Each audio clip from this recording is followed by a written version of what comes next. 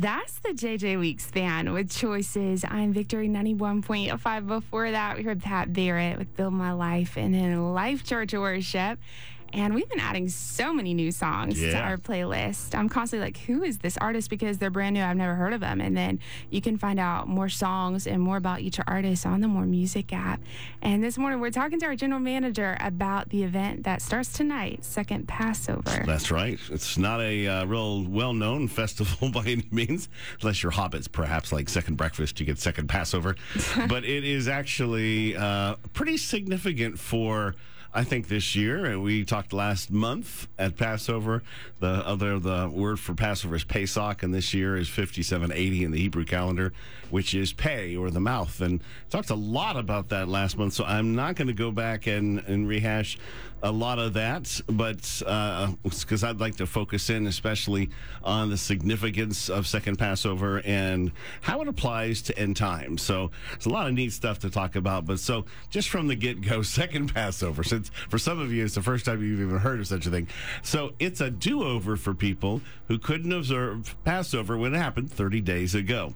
God created it for those who were unclean due to touching a dead body, or for those on a journey that kept them away from the temple on the date of Passover. And so that was something that happened the second year they were leaving Egypt. They had been at Mount Sinai, and it was time to celebrate the Passover again.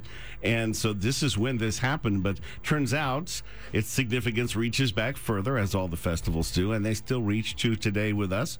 So I think it's important this year with the coronavirus, the quarantines, and everybody out of their normal world, because, we've all dealt with some sort of death. And we're all on some kind of different journey. For that reason, some of you, many of us had Passover last month. Some had these virtual Passovers on Zoom and stuff, and we had it at our house. We didn't get to have the big one that we were hoping to with all of you.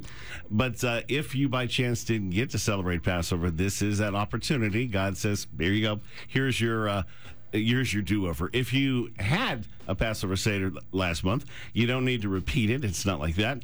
But it's definitely today, tonight, all the way through Saturday night. It's a good time to pause and consider what God has to say to you in this moment. Passover is so important. Of all the 7 feasts of the Lord that run from spring to fall, it's the only one that has an automatic makeup date. Isn't that amazing? You have to ask the question, why?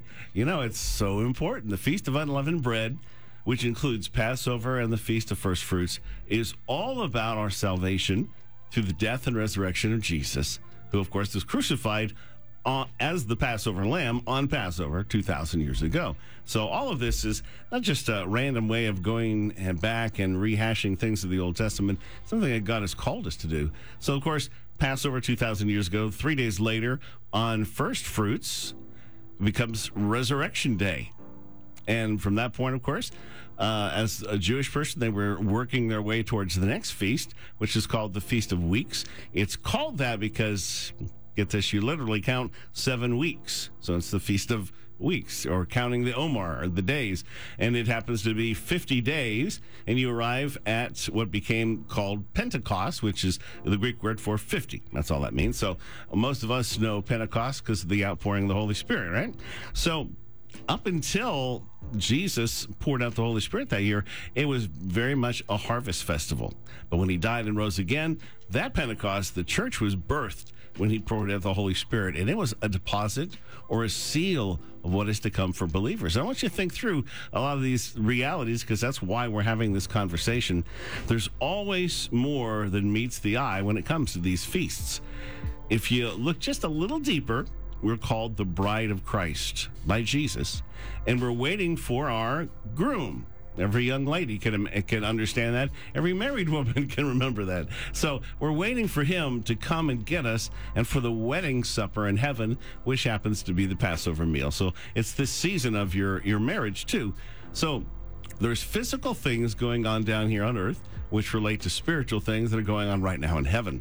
And spiritually speaking, Passover, in a wedding sort of way, is our betrothal to Jesus. It's the first, will you marry me? Pentecost is basically the wedding ring he gives you. It represents the actual wedding day in heaven, but on earth, it's just the ring. So these 50 days between Passover and Pentecost, we're at number 30 right now, represent, if this is us and Jesus in the end, this is the end times, right? This period here, this 50 days in terms of the feast. So it's called a shadow or a type or a picture. So if this is correct, sometime between these two feasts, we just celebrated Passover, getting ready for Pentecost in 2 weeks.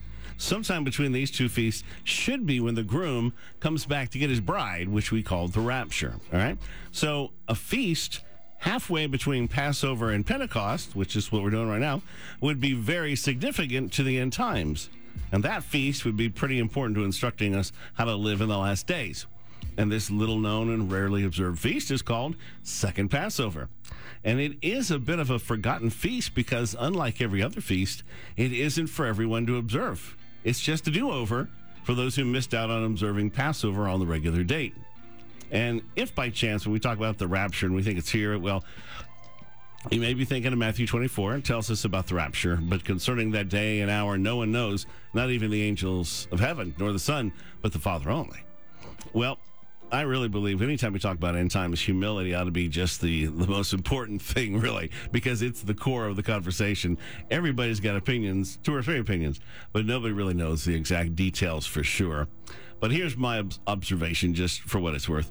What's interesting about Pentecost is it doesn't have a designated day of the month when it occurs, which every other feast day has, which is why you have to count the Omer day by day from the Feast of First Fruits till you know when that 50 day is up and you can celebrate Pentecost. It's not on the calendar. So every year you can accurately say of Pentecost, the day and the hour, no one knows. So it turns out that's just a language that's actually helps you even maybe pinpoint it a little better. On the 4th day of creation, here's what God said. Let there be lights in the expanse of the heavens to separate the day from the night. Let them be for signs and for seasons. That's how we translate that word, but that's not the right word. It's appointed times. It's moed, or moedim, in fact, because it's plural. And for days and years. So signs, seasons, days, and years. But in fact, what it's really about is these appointed feasts. That's why the sun, the moon, the stars are there in the first place. God has a plan, and his plan always happens on appointed times or feast days. And if you wonder, a lot of times we'll say, you know, Jesus has fulfilled these spring feasts, the Passover and the Pentecost, and also we're waiting for the fall. And we say that in a general sort of way, but in fact, it's probably not the most accurate way to say it. In fact, it's not accurate, but because Jesus was conceived of the Holy Spirit on Hanukkah in the winter.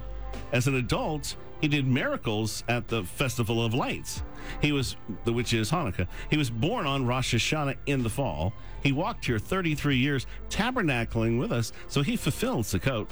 On Purim, Jesus announced for the first time that he was, in fact, God, and the Son of God, the Son of Man, the Messiah, the Deliverer. He healed the lame man at the pool of Bethesda on Purim. He died on Passover. He rose on First Fruits, walked with his disciples during this 50-day season of the Omer. He ascended at 40 days and then poured out the Holy Spirit 10 days later. He sits on the throne today as the Passover lamb. He greeted John wearing the garbs of the high priest that they wore on the Day of Atonement.